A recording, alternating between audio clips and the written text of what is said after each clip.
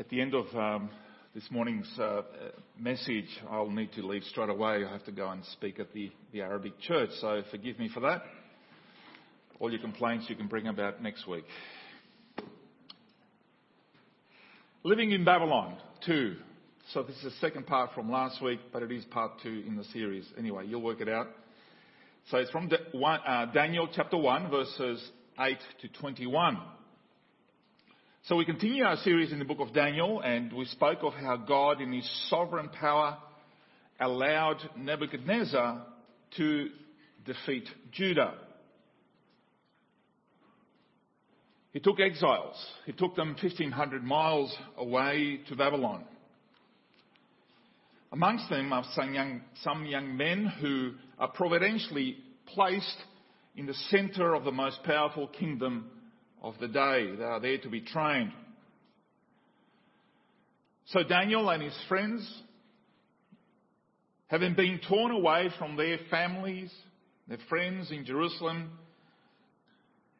by King Neb and his mighty army, because these young men came from noble backgrounds, the king orders that they be specially trained to enter the Babylonian service, the royal service. And these are God-fearing Jewish teenagers. They would have been between the ages of 15 to 17. They're ripped out of everything they have known. And now they're being trained or retrained, reprogrammed to work for a pagan king.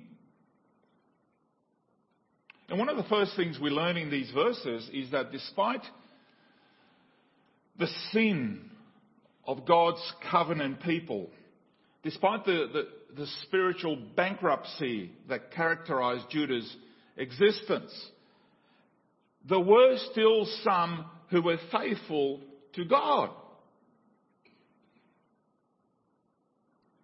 who were committed to live in faithfulness to God, despite the fact that everybody else couldn't care less. And God said to them, if this is the way you live, you're going to be punished. And the believers, along with the ones who compromise, along with the unbelievers, everybody gets punished equally. It's not like believers suddenly have this bubble of protection around them and they're isolated from all the damage and harm that is done to everybody else. We suffer along with everybody.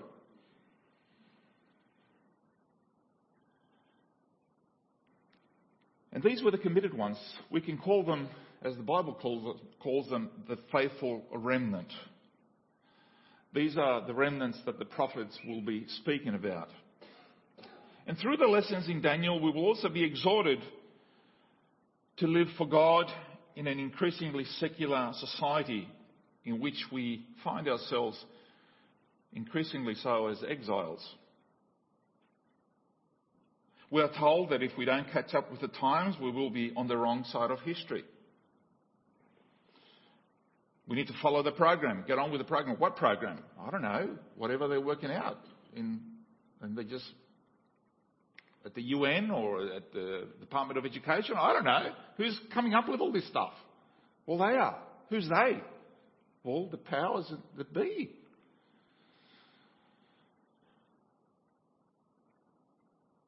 Despite what the world might tell us, we are not on the wrong side of history because we have a God who moves the wheels of history according to his purposes, according to his will. Knowing all of this, we can be patient in adversity. And last week we concluded with verse 8, and this verse 8 is where we pick up to follow the rest of this chapter, this first chapter in Daniel. And verse 8 is a pivotal book. Once you understand verse 8, then it'll unlock a lot of the other stuff that happens in the rest of Daniel as well. So let's look at it again, the resolve from verse 8. But Daniel resolved not to defile himself with the royal food and wine, and he asked the chief official for permission not to defile himself in this way. Some of us might struggle to understand what the big deal is here. After all, They were far from home, and no one back in Jerusalem would have cared less about their decision to participate. Almost everyone else was eating the food with no complaint. They didn't have a problem with it, so why should these guys? They might be forgiven for thinking God understands it's only food, right? You see, and we tend to always find an excuse to justify our actions when you don't want to do what is right, when you know what your obligation should be. There's always a way around. But there were at least 3 problems with the food served at the king's table. First of all, it certainly would not have been prepared according to the kosher laws of the Old Testament. So for the Jews, much of it would have been ritually unclean. Secondly, all the wine and most of the meat would have been previously offered to the pagan gods. So to eat that food and drink that wine in that situation would be to give tacit approval, endorsement to paganism. And we know that from the letters of the Apostle Paul, he picks up on this stuff in the New Testament, that this was not an issue for him personally, but that it could be for others. And so it is a matter of convictions, and we need to understand where each other is on these matters. Thirdly, Daniel knew that sharing a meal from the king's table meant sharing the king's values. Perhaps we don't understand what sitting at the table means these days, but that is something that happens to us when we sit at a communion. We sit at the Lord's table because we are sharing the King's values, our King, Jesus Christ. But imagine if, instead of Jesus, it's a pagan king. What would we do then? In other words, they could be accused of knowing which side their bread was buttered, cozying up. And modern culture has no problem living by the old saying, the old saying, when in Rome, do as the Romans do. And we use it to justify assimilating, to not look weird or different in front of everybody else, despite how weird and wonderful everybody else's customs and practices are. But we should note that Daniel and his friends didn't say, when in Babylon, do as the Babylonians do. And the Babylonians were already working on them. I mean, they could change everything. They changed their location, their home. They changed their education. They changed their language. They even changed their names. But they could not change their hearts. Why? Because they belonged to God. The issue that confronted Daniel confronts us. So the question is, who does your heart belong to? When it comes to the crunch, when it comes to the challenge, who does it belong to? There's a well-known story of Eric Liddell, the Flying Scotsman. He, before Carl Lewis and before all the famous athletes that we know today, in 1924, he was the name on everybody's lips. The Flying Scotsman, he won a gold medal already in the 1924 Olympics in Paris. He already won a medal in the 400-metre final, setting a world record. He beat everybody. But his pet race, his favourite race was the 100-metre race, which is the showcase event in any Olympics, right? The 100-metre race. And that was his favourite event, and he pulled out. Why? Because the race was scheduled to be run on a Sunday. Although it might have been a trivial matter for us today, and we're asking the same thing. We say, what is the big deal here? God knows. God understands. For Eric, it was a matter of conviction. And he was heavily criticized. And you know what? While world records come and go, the reason we remember him is because of his resolve. Nobody would have been speaking about Eric Liddell today, 100 years later, if it was not for that act of standing up for what he truly believed.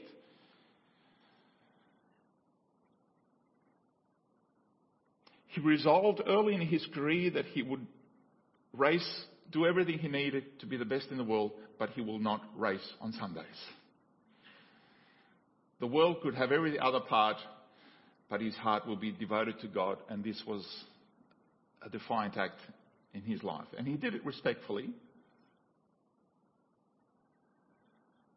So when he already resolved years earlier what he was prepared to do and not do, when he came to the crunch, the decision wasn't difficult to make because he already resolved way back. He then went as a missionary to China, which was his passion. And there he died in a Japanese prison camp at the age of 43. 43. What have you resolved in your heart to do and not to do? Now we look at verses 9 and 10, the favour. Now God had caused the official to show favour and compassion to Daniel. Notice that this verse makes all the difference when it says, now God. Suddenly God enters the picture. Not that God wasn't there before in the background, but here he is right there. The God who writes world history, runs the universe, is now acting on a single individual. Is God allowed to do that? You and I would say. How can God just override the official's free will? Well, God can do anything he wants. He's God. He hardens the hearts he wants to harden. Right? Just like he did with Pharaoh. And in his power and his grace, he has been changing human hearts since the beginning of time. And here he caused Ashpenaz, the official, to look with favour upon Daniel and his three friends. An important detail here is that this favour shown to Daniel and his friends happened after the resolve, not before. You see, faith is not sitting still waiting for things to happen, waiting for life to pass you by. It involves taking a step in God's name, acting upon his will, and then leaving the rest to God. Lord, I've done everything you've asked me to do. We think of the words of God to Eli in the Old Testament. The old priest. Now, this is what he said to him in 1 Samuel chapter 2 verse 30. Those who honour me I will honour, but those who despise me will be disdained. Those who honour me I will honour, but those who despise me will be disdained. It's pretty clear, isn't it?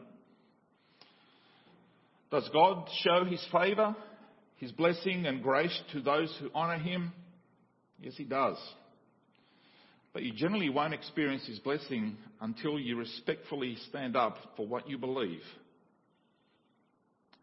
And what you believe and what we believe is not faith in ourselves. Oh, you can do it. Just believe in yourself. And refusing to be pushed and reminding everybody of your rights. We don't believe in ourselves, we believe in God.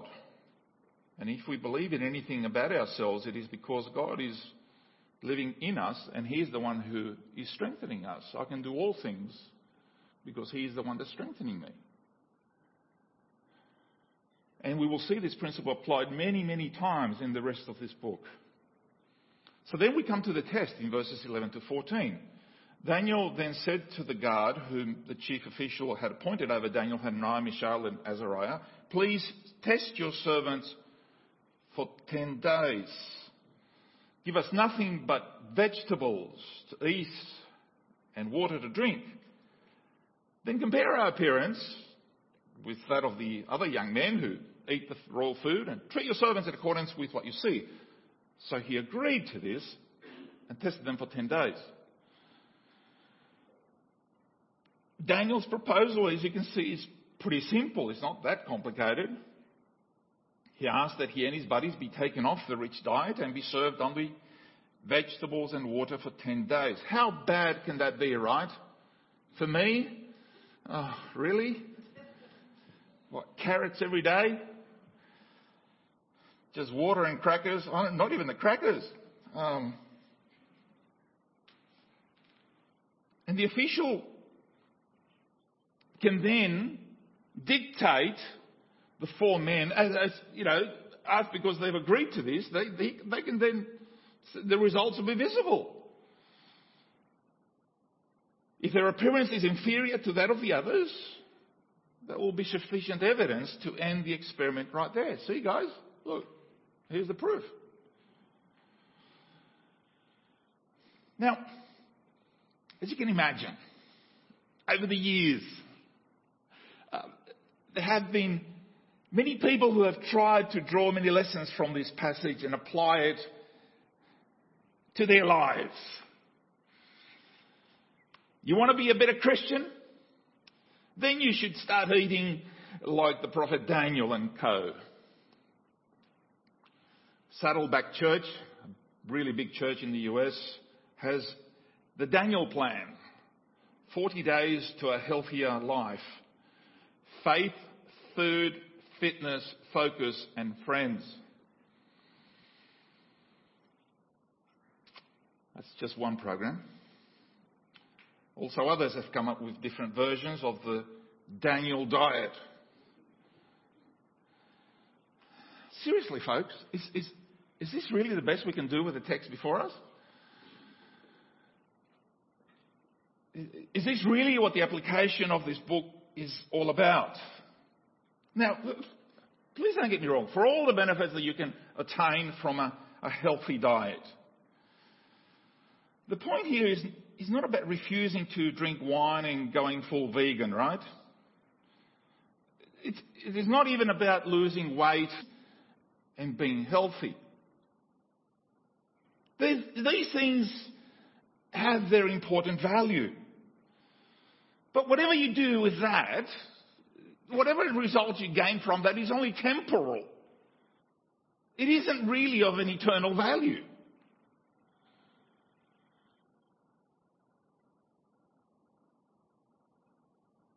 Here, what it does, it represents obedience and living wholly in a challenging situation. You're saying, this is where I'm going to make my stand. And I encourage people to live healthier lives, control your diets and all of that. But that's not going to make you more holy. It's not going to change your eternal destiny. Only God can do that.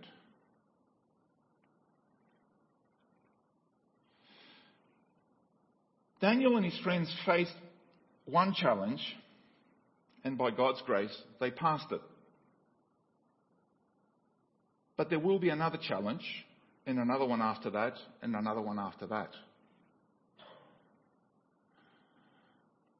And by the time that they get to challenge number 3 or 4, whether they ate carrots or beans for the rest of their lives wasn't going to make all that much of a difference.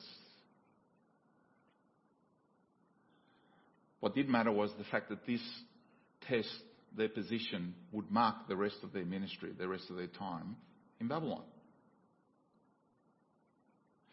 If they failed this one, we might as well forget about the rest of the story.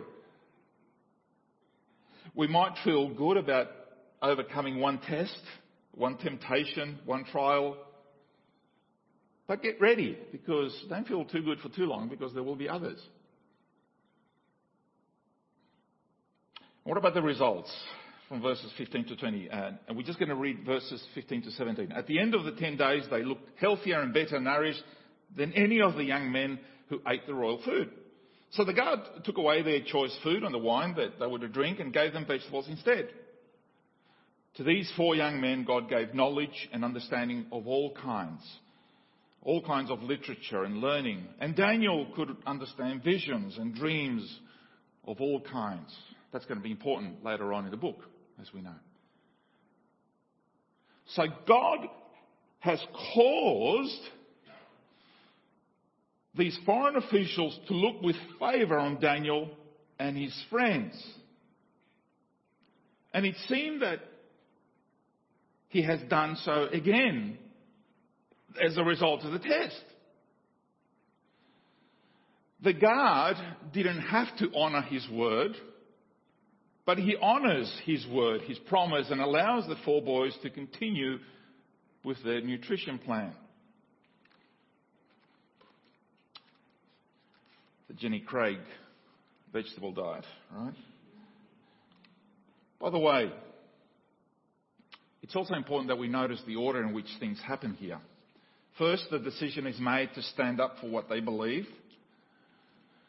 Secondly, God honoured that decision by showing favour through the officials. Quite unfair, mind you. Thirdly, at the end of the 10 days, God gave them wisdom and understanding. And you can hardly ask God for wisdom and understanding if you are living a life of compromise and just do as the Romans do. Just follow the crowd. You don't know what you believe, and suddenly you turn up and say, God, give me wisdom. No. There are steps. There's an order of things. God honours those who honour him. And in this test, more was at stake than the personal reputations. Like, okay, you lost. Even at such a young age, they understood their roles as they were ambassadors of the one true living God. They were representatives of God. And they needed to prove this not in a sanitized monastery in the desert, in the wilderness, somewhere separated from the rest of life. No, they needed to live this out in Babylon, in this cluttered market of deities, idols, everything. That's where they needed to live it. High intelligence, hard work, dedication alone, discipline, all that stuff wouldn't have made an iota of difference to their success. Ultimately, all of these things were God's gift. You get that? Your intelligence,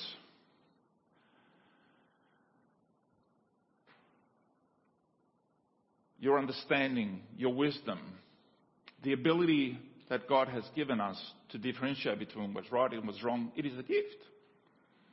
Just like your talents, your physical abilities or inabilities, they are God's gift.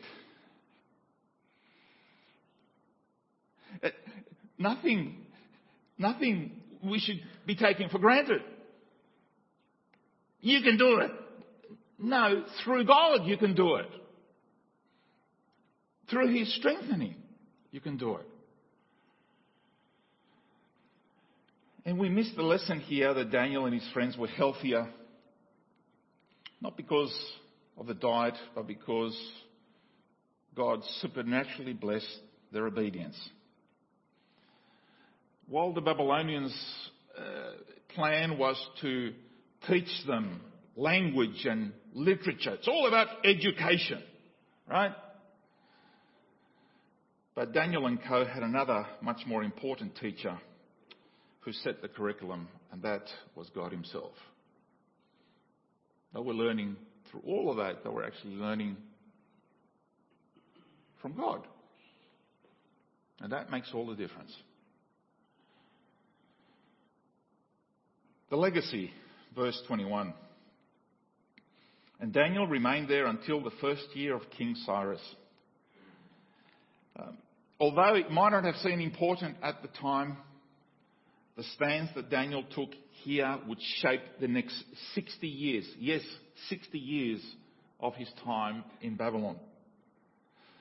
And just as the Lord preserved him and them through this initial test, there will be other tougher trials. And this last verse, what it does is that it tells us the rest of the story in a very short summary.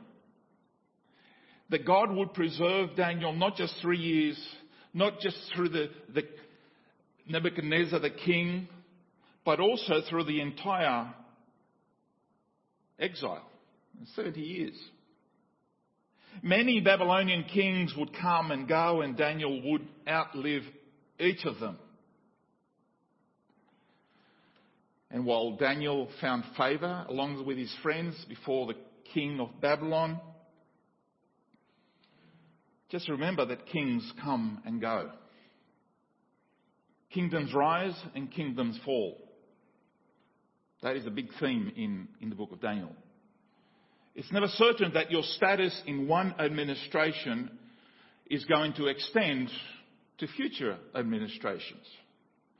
We know that from politics of our own day. When we get a new government, a new prime minister, a new cabinet, a new administration is overturned and new servants make up the rules and change things around.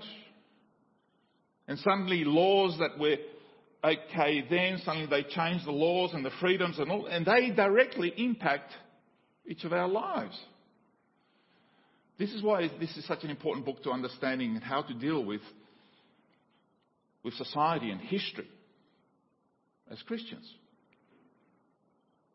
Kingdoms and kings will rise and fall, but through it all, the Lord will keep a remnant for himself through the dark days. And he will one day establish his own kingdom that will be an everlasting one. And this is the hope that these Jewish exiles had 600 years before Christ. And this is our hope 2,000 years after Christ has come. We await his return. Some final lessons for us, just to summarise and recap what we have been saying. Firstly, the main characters of this passage aren't Daniel and his friends.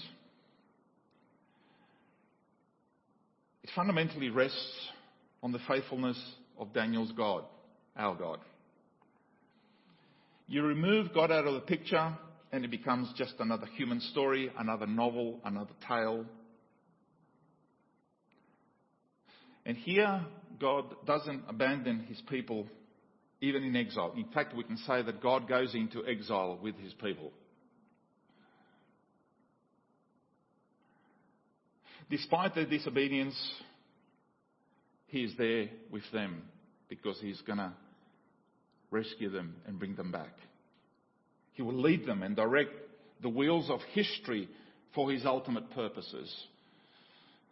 Nebuchadnezzar thought he was in power. He wasn't. It was actually God. Secondly, these 4 men could have viewed their status as captives in Babylon from a negative victimhood perspective. They could have taken their anger against Nebuchadnezzar.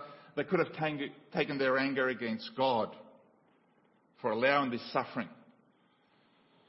But they chose instead to see their circumstances more in terms of an open door to honour God before these pagans. Our intention to obey God rather than human beings does not mean that we must set out to create hostility each and every time. Taking a strong stand, taking a position does not mean being belligerent. Wonder if we could do the same in the different challenging environments that we increasingly find ourselves in, whether at work, whether at school, at uni. How will we behave? Thirdly, Daniel and his friends were willing to be instructed in the language and the ways of their captors. But this did not mean being personally compromised or adopting the values that stand behind the cultural practices. The fact that they managed to win the approval of both God and the king tells me that these four walked a very fine tightrope, a very fine line between these two extremes. And they did it really well. They did it perfectly. Our kids are getting instructed from a pagan culture. Just pick up and read the stuff that is being taught now. From primary all the way to university. Boy, oh boy, the stuff that they're dishing out. And we need to pray to God for them so that they learn how to walk this delicate tightrope.